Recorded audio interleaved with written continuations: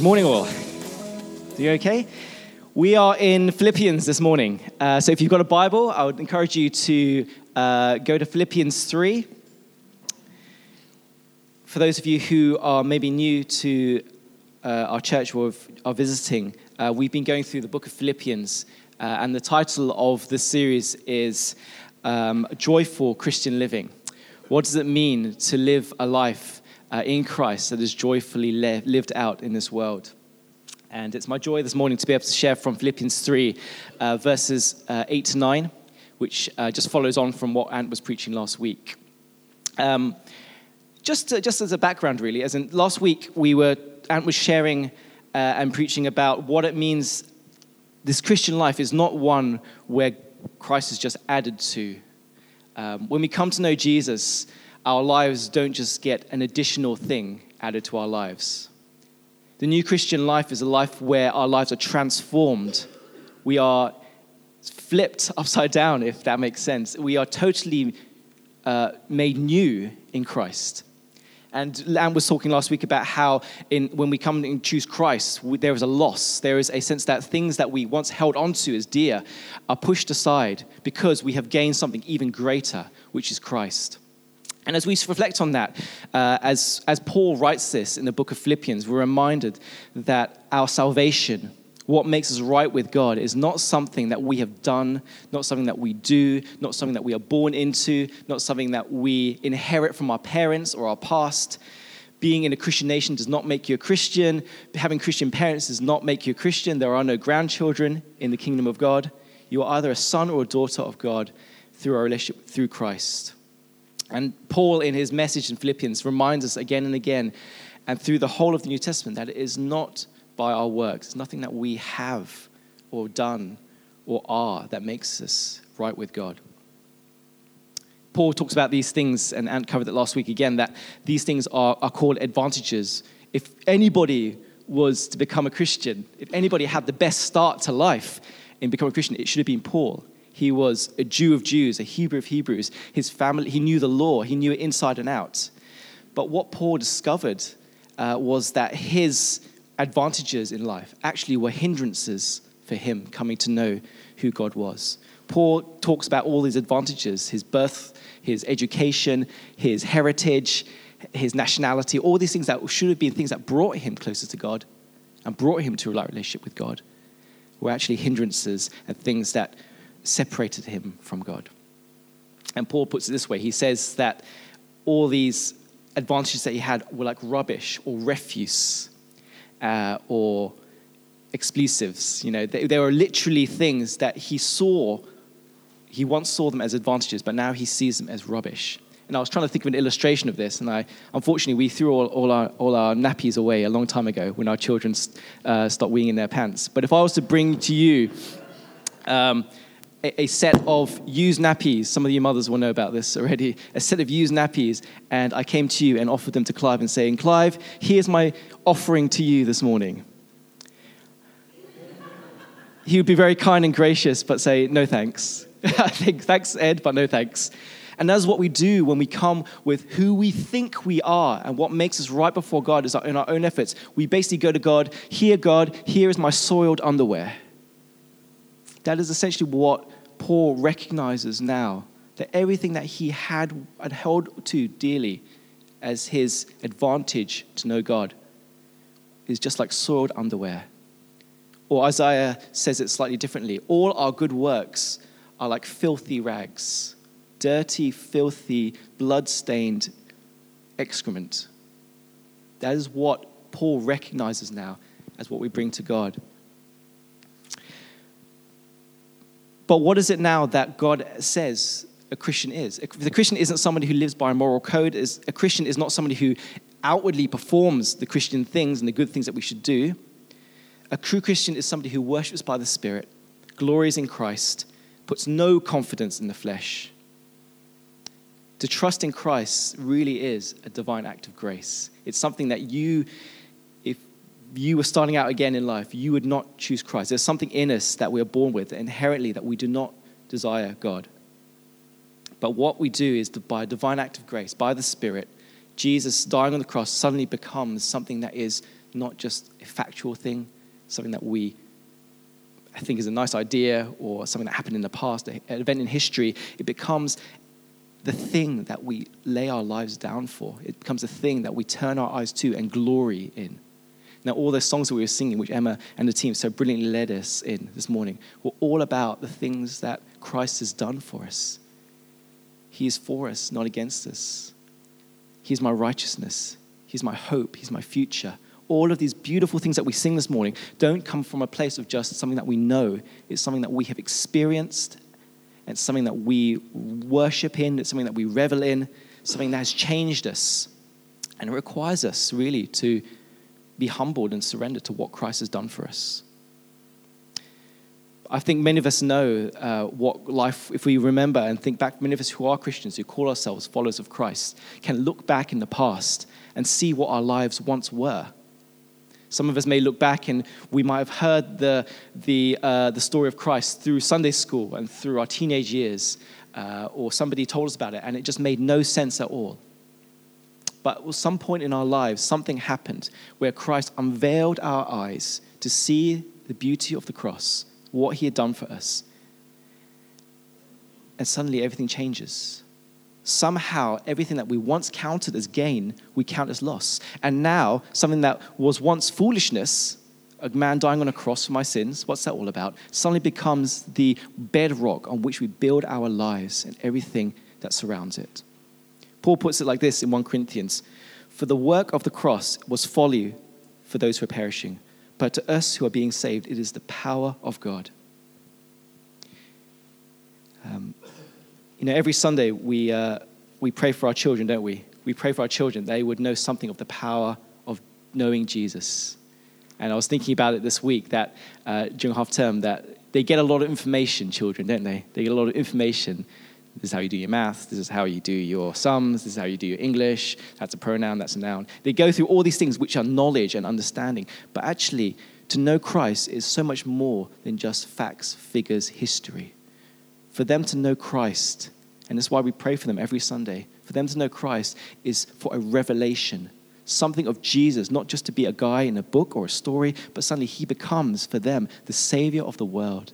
Their heart's desires and their longings are satisfied in Christ.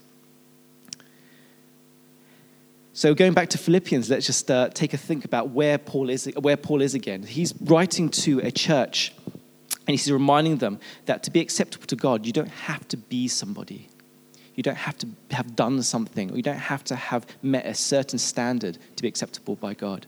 And I was reflecting on this week about what that means. For Paul, it meant that everything that he had was rubbish. Everything that he thought was bringing him closer to God was actually rubbish. But I was thinking and flipped it around in my mind a little bit. I thought, actually, the power of the gospel is that nobody, no matter what you have done, no matter what your past is, no matter what your family history is, no matter what your previous situations or the choices that you've made, nothing can keep you from the grace of God. Let's just think about this for a moment. You could have the vilest murderer, liar, cheater, and the grace of God can reach into their lives and draw them out and save them like that. Ant shared last week about somebody who he met in Estonia during his trip the other weekend. And he was an Iranian Muslim, and God saved him in a dream. Think about that. You're in the heart of Iran, following the Quran, and God reaches in and transforms your life in a dream. That is the power of the gospel, that nobody, if you feel like you have total disadvantages to becoming a Christian, if nothing in your life adds up, this is what the grace of God is, that he can overcome every single disadvantage that you think you have, and he can save you and redeem you. Because the church is not about people who are perfect. The church is not a country club for the perfect. It is a hospital for the sick. And this is what God invites us to remember and to remind ourselves in, that Jesus would put it this way: it is not for the healthy who need a doctor, but for the sick. Jesus has come not to call the righteous, but to call sinners to repentance. So I hope this is firstly an encouragement for you, just as a way of introduction, that whatever your background is, whatever you may have done or thinks that you disqualifies you from coming to Jesus and being acceptable to him, there is nothing. All there is one thing, faith in what Jesus has done for you. That is what the whole Christian faith is built upon. Trust in what Jesus has done for you, not what you can do for God. And I pray that will be an encouragement for you. Many of us here, maybe we look at our lives, we look at people at work, we look at our family or friends who do not know Jesus, and we think, how on earth, in their situation, would they ever come to know Christ? I know the students a few weeks ago had their mission week. And for you guys, the encouragement for you is that whatever seed you've planted, that is what God will use to bring other people to Christ. They may be from different backgrounds. They may be so far from God. They might be, partying last night till 4 a.m. It's 5 a.m. in the morning. Actually, 5 a.m. is pretty early, but they should have. But, whatever it is, you might think of these guys who you walk around on campus with, and you think, how could they ever know Christ in their situation? But the amazing thing is, it doesn't depend on us. It doesn't depend on you or I. It depends on the grace of God and his mercy reaching into their lives. So I pray that you would continue to pray for your friends, continue to pray for your family, continue to pray for those who are lost, because they are not outside the reach of God's grace. Amen? But this week I want to major on this side of the passage. Ant talked a lot last week about the loss, what Paul chose to lose in order to gain Christ. But I want to focus on what Christ is gain. That's really the title of my message, Christ is gain. I want to talk about the idea of what does it actually mean to gain Christ? What is Paul trying to tell us in that simple phrase, to gain Christ? So let's just read Philippians.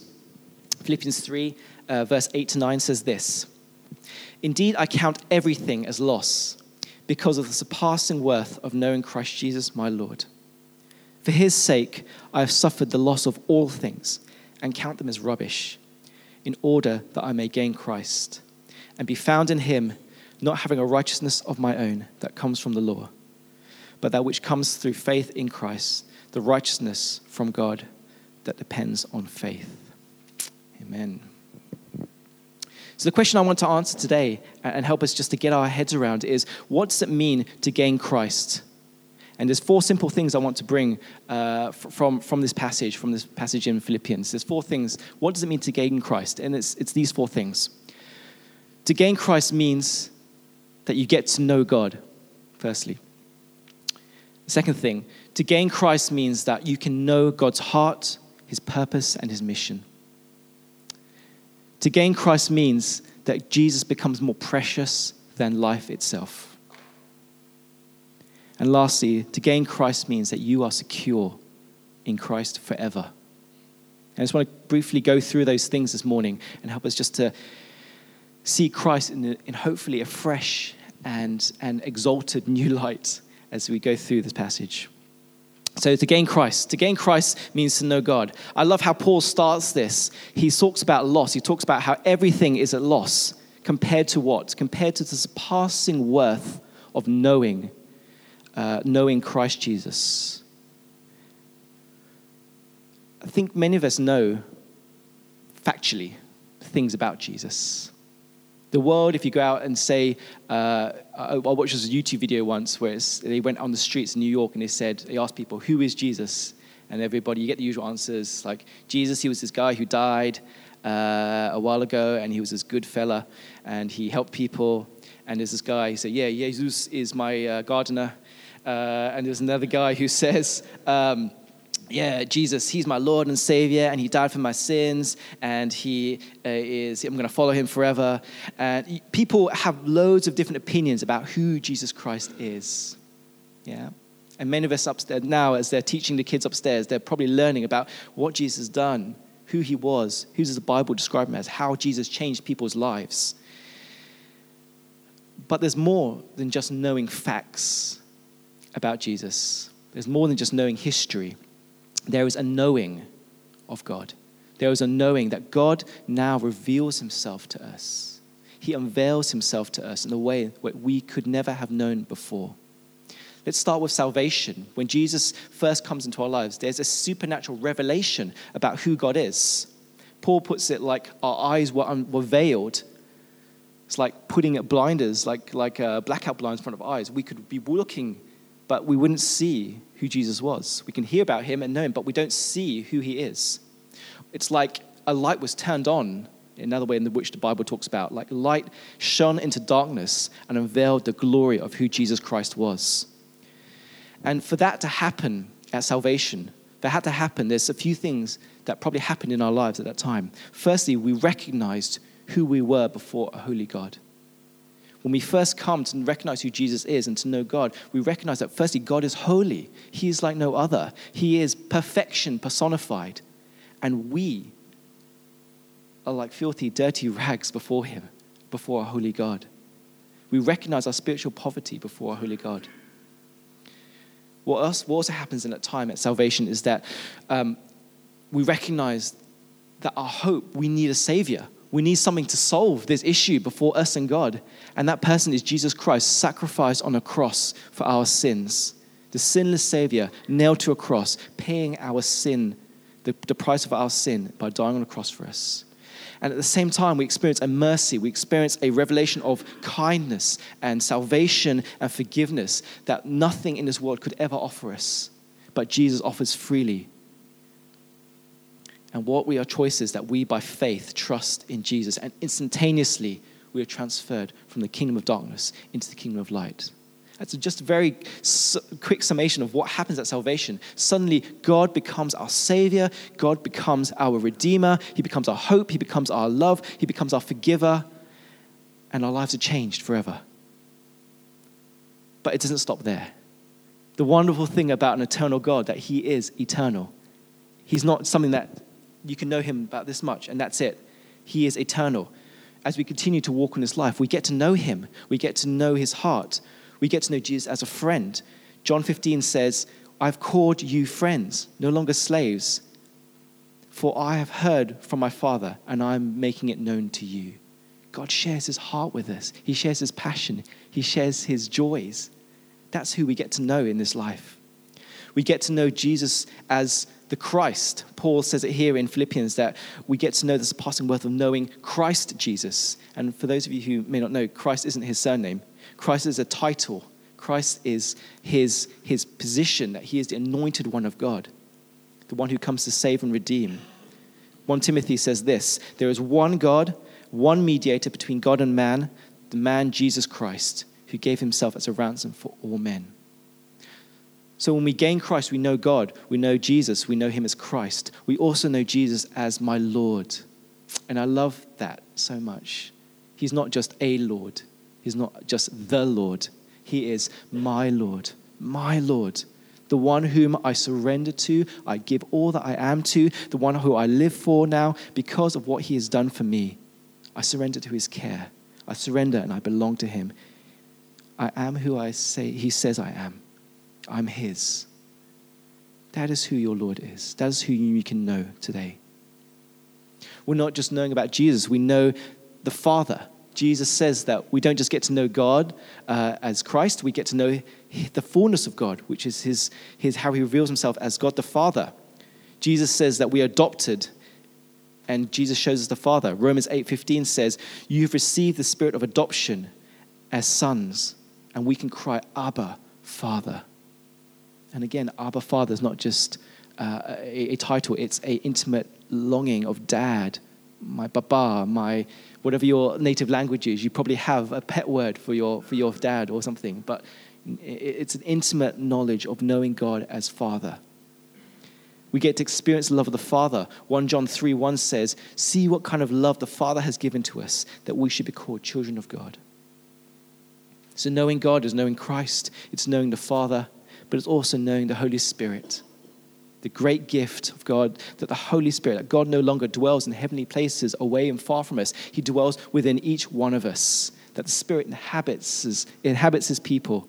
God's Holy Spirit living in you. You can know God 24/7. You can know him as you walk, as you clean dishes, as you wash the car, as you go on your commute. God's presence is no longer in a temple. It's right in you. You can know his personal fellowship. 1 Corinthians 6 says, do you not know that your body now is the temple of the Holy Spirit, whom he is within you? whom you have received from God. The Holy Spirit, what a joy it is to know that God is with me right now, walking with me, knowing my thoughts. I can know his thoughts. So do you know him, Forest Town Church? Do you know God, his Father, Son, Holy Spirit? Do you know that he wants to continue to reveal himself to you? This isn't the end. He continues to reveal his heart and his mission and his purpose to you. And that's really point two, that there is something more that God continues to reveal to us in our lives, both now in this life, but also in the future. Let me just read something from Ephesians 2. Ephesians 2 says this: God raised us to the heavenly places in Christ Jesus, so that in the coming ages he might show us the immeasurable riches of his grace and kindness towards us in Christ Jesus. Do you know that in this life you can know God? But for all eternity, God is going to be revealing himself to you in marvelous, amazing, new, rich, wonderful ways. Can you imagine? Eternity is a pretty long time, isn't it? But God is promised to you in Ephesians 2 is that he's going to overwhelm you with his immeasurable riches of his grace and kindness in Christ Jesus. I don't even know what that means. But all I know is that when we get to heaven, when we die and we go into the next life, God is going to continue to reveal love, kindness, mercy for eternity. And we're not going to get bored of it. And we're not going to go, oh, I've had enough, Netflix. He's going to keep on revealing graciousness and kindness and mercy and love for the coming ages because of what Jesus has done. Revelation says the angels and all the creation cries, holy, holy, holy is the Lord God Almighty.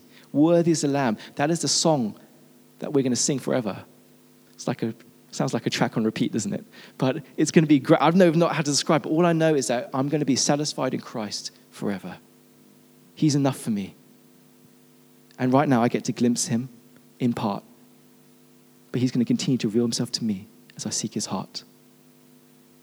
Maybe that's your cry as well. Maybe you feel right now, church, that you feel like you're stuck. Maybe you feel like you've reached an impasse with God and that God just seems to have revealed himself and that's it. But let me just encourage you this morning, there is so much more to know about our God. He is eternal. He has no beginning. He has no end. You can know him. He is available. Seek his heart. So to know Christ, to gain Christ means that we get to know God in his fullness. To gain Christ also is that we get to know his heart and his mission. Actually, there's actually another slide, just to let you know. To know Christ, to gain Christ is to know his heart, mission, and purpose. When we come to know Christ, it's not just an add-on. I've mentioned that already. When we get to know Christ, he transforms our whole lives. He transforms our thinking. He transforms our desires. He gives us new longings, new desires. We no longer live for ourselves. We no longer have to live for futile, temporal things. God places eternity in our hearts and gives us a purpose for our hearts to long to live after. Galatians 2:20, I love this verse. It's one of my favorite verses in the Bible. And it's so encouraging because it says, I have been crucified with Christ. I give up, I lose. I have been crucified with Christ. And it is no longer I who live, but Christ who lives in me. The life I live now, I live in the flesh by faith in the Son of God who loved me and gave himself for me.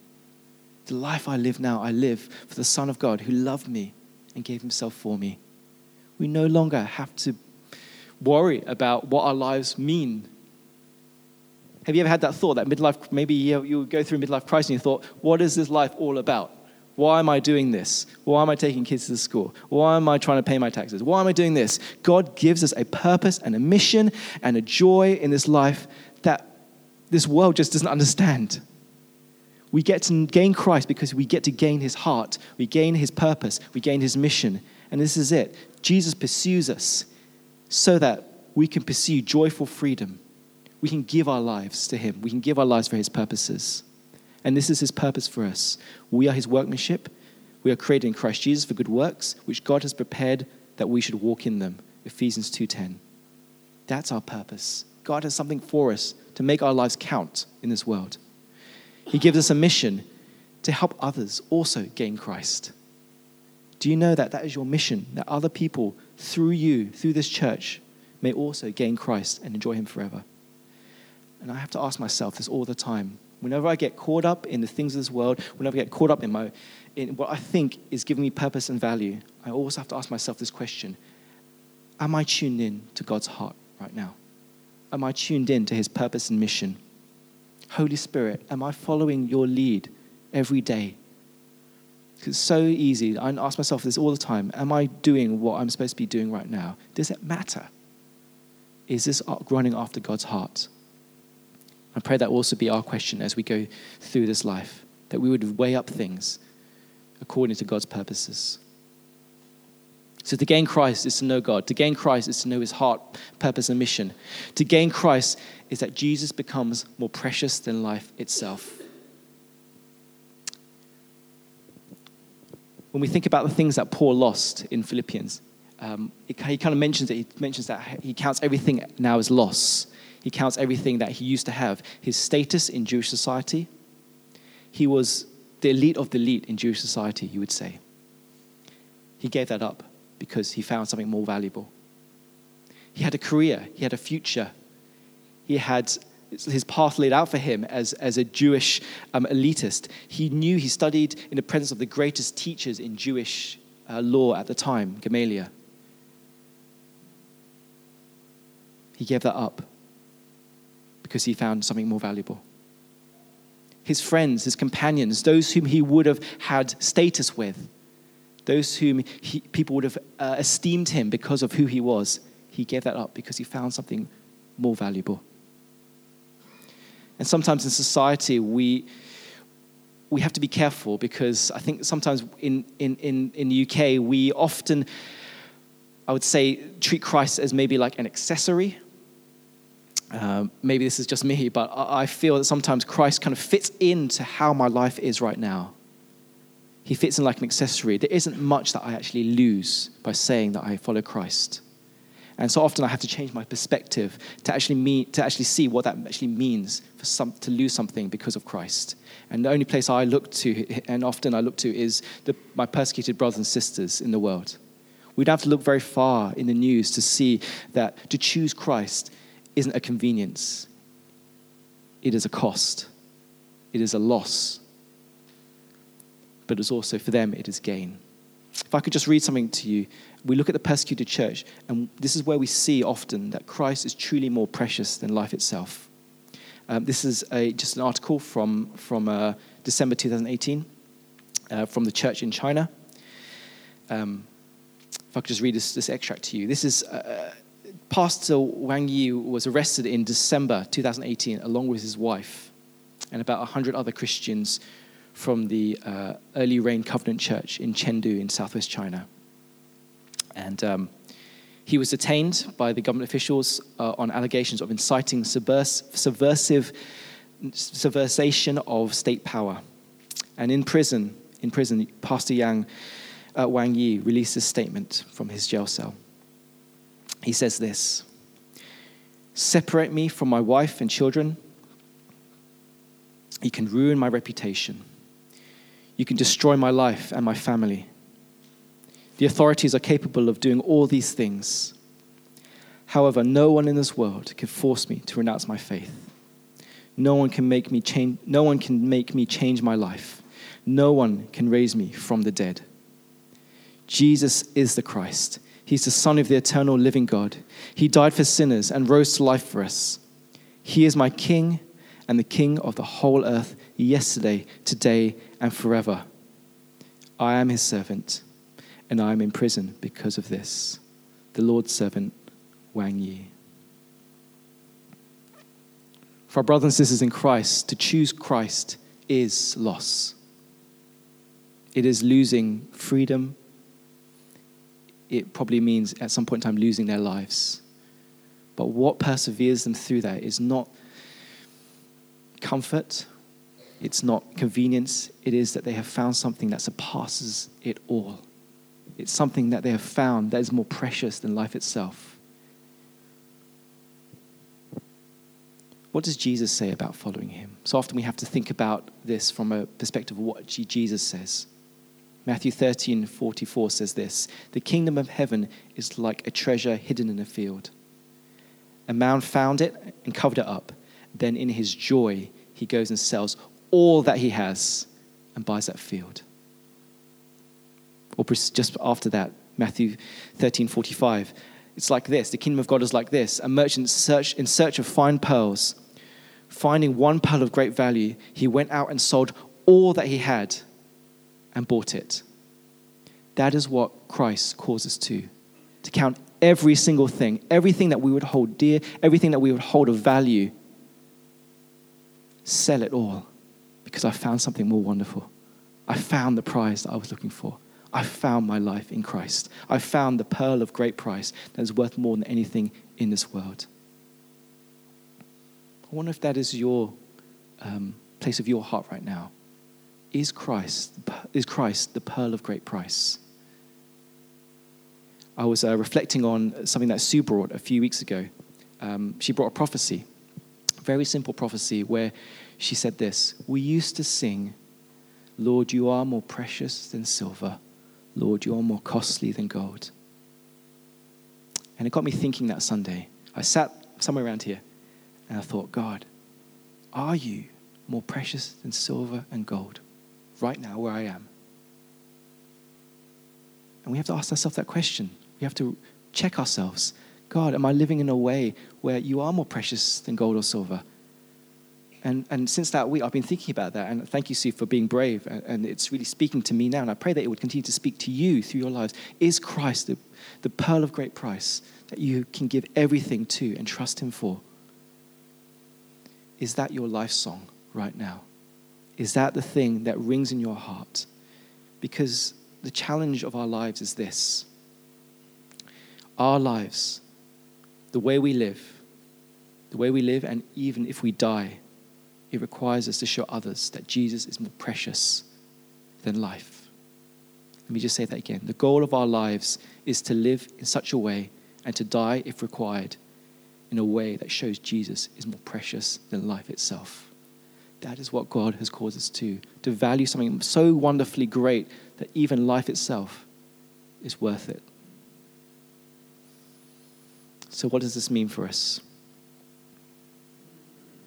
What does it mean to have Christ as being more precious than life itself? It means this: you do what is right, even when no one else is looking. You obey him. You revere his righteousness more than just what you will gain. You choose to uphold what is right and true. What does it mean that Christ is more precious than life? It means that you forgive others because Christ has forgiven you first. When others hurt you, you can choose to forgive and allow his Spirit to heal you. It means that we choose to love as Christ has loved us. Having Jesus more precious than life means that we have to assess how we use our time. What am I giving my life to? Am I serving and speaking up for the broken? Because once I was broken and lost. Am I praying for the lost? Am I praying for my friends, my neighbors, those whom God has placed me in the neighborhoods for? Because I was once lost. I was once the son who had run away, and God has come and brought me close. What does it mean that Jesus is more precious than life? It means we have to assess how we use our money. Jesus says this: where your treasure is, there your heart will be also. We have to make decisions in life that, with this mindset, I would say, does what I do with my life make Christ look great? In our pain and suffering, we have to choose. Will I rejoice in Christ, my Savior, who secured my life beyond this world, and live in a way that makes him look great? It's not easy. That's exactly what Emma was sharing this morning. It's not easy, is it? Everything I count as loss because I've gained Christ. We place everything under the lens of, does this make Christ look great? Does this show Christ is my treasure? Does my life speak of the loss of all that this world would hold dear and show that Christ is my surpassing worth? You know, Graham Kendrick wrote a song. Graham Kendrick was he still is, a Christian worship leader, but he wrote a number of songs, and one of them was based on Philippians 3, and it goes like this. All I once held dear, I built my life upon. All that this world reveres are wars to own. All I once thought gain, I've counted loss, spent and worthless now compared to this. It's knowing you, Jesus. It's knowing you. There is no greater thing. You are my all. You are the best. You are my joy. You are my righteousness. And I love you, Lord. Is that your heart song? Does something have to shift in our lives to make Christ our treasure and to show the world that he is more precious than life itself? And the last point, what does it mean to gain Christ? It means that we are secure in him forever. Paul ends a section in Philippians with this truth, this amazing doctrine, this amazing truth that we as Christians should hold dear to, worship in, speak over ourselves, speak over our family, speak over each other. It says this, verse 9 says this, I have gained Christ, and I'll be found in him, not having a righteousness of my own that comes from the law, but that which comes through faith in Christ, the righteousness from God that depends on faith. As we think about where Paul is when he writes these words, he's talking about righteousness. He's talking about his position before God. Now, don't forget, Paul is writing this passage from prison. He's writing it on death. If you could say he's on death row. He is destined to be executed for his faith. And he's sitting in prison, chained, and he writes and reminds himself and reminds us what his position is in Christ. He writes this from prison and he says that firstly that he is found in Christ. I don't know how that makes you feel, but at the end of your days, when you reach your deathbed or you know what's going to happen in the future, if you're maybe in Paul's position, do you know that you will be found in Christ? When this life ends, do you know for certain that you will be found in the arms of your Savior? Because if you do, that is a wonderful, wonderful truth and precious thing that we put our faith in. God's declaration over Paul and over every single person who places their faith in Christ is this: you are righteous. Your status, your position before God is that you are right. You are righteous. Righteousness is summed as this: it is a sovereign decree from God that transforms guilty sinners into justified saints. It is the free gift for those who believe.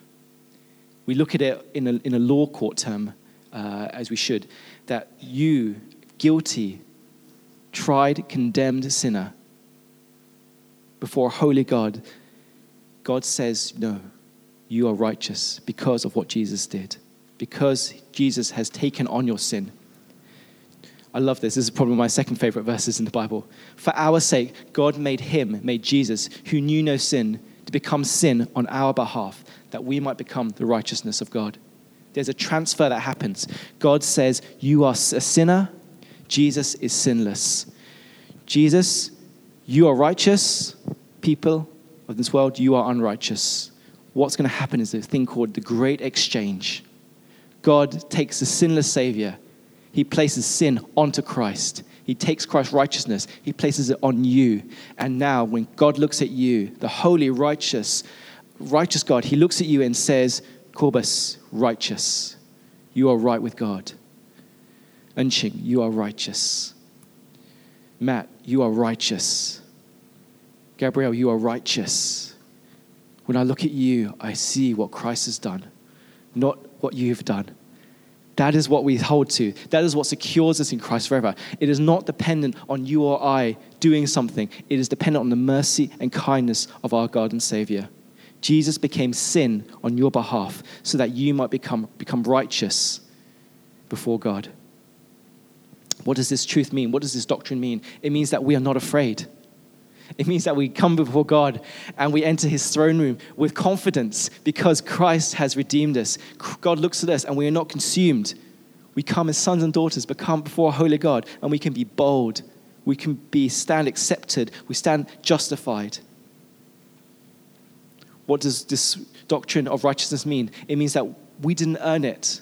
It means that it's a gift that we are given by grace. Therefore, we are eternally grateful because we could never have bought it ourselves. It means that we are assured for eternity. It means that whatever this life throws at us, whatever evil would befall us, we have a righteousness that puts us before God, and we are found in Christ. We will never lose our salvation because it is a gift to us that God does not take away.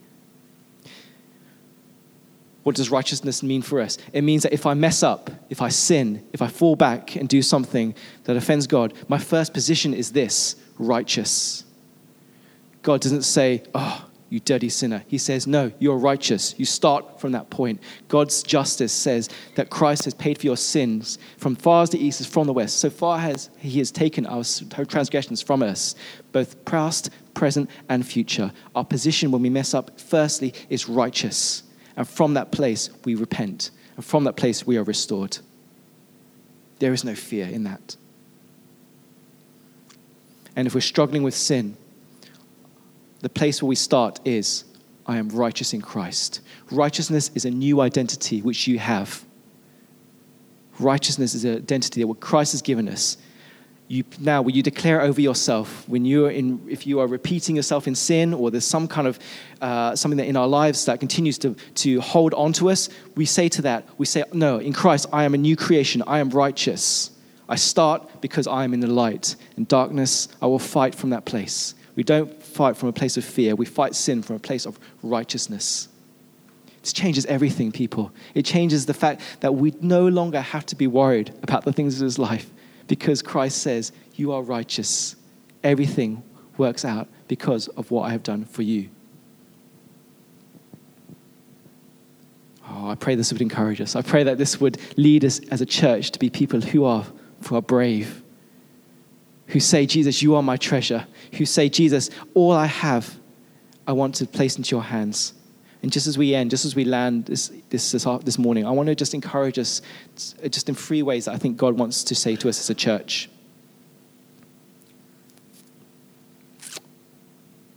Firstly, I think he wants us to respond to Sue's prophecy a few weeks ago.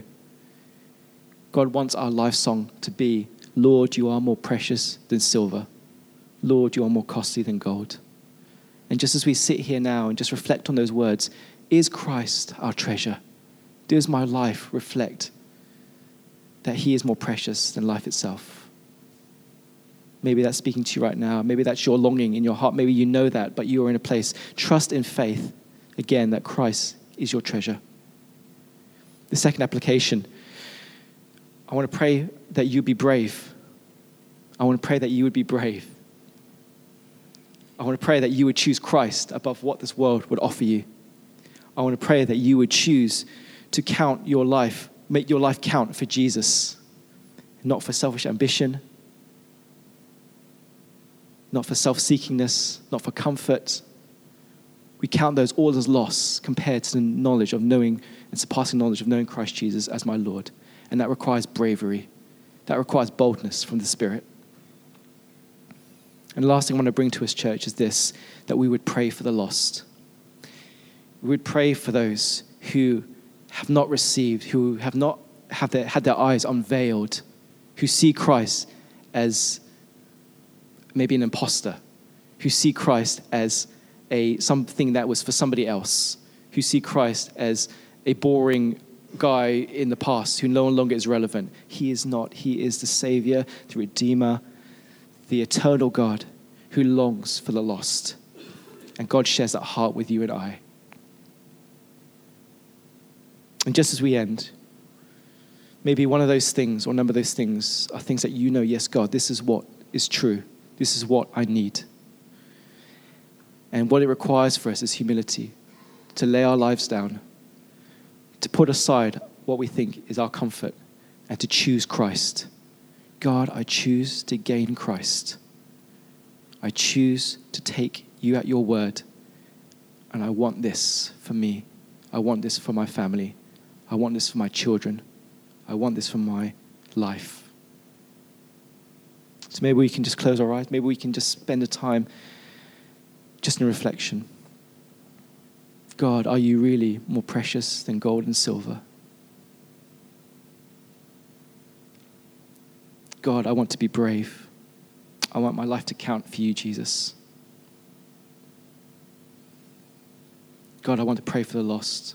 No one is outside of your reach of grace. Our young people upstairs, our little kids, our loved ones, our family members, no one is outside the reach of your grace. Come, Lord God, and reveal yourself to them by a divine work of grace.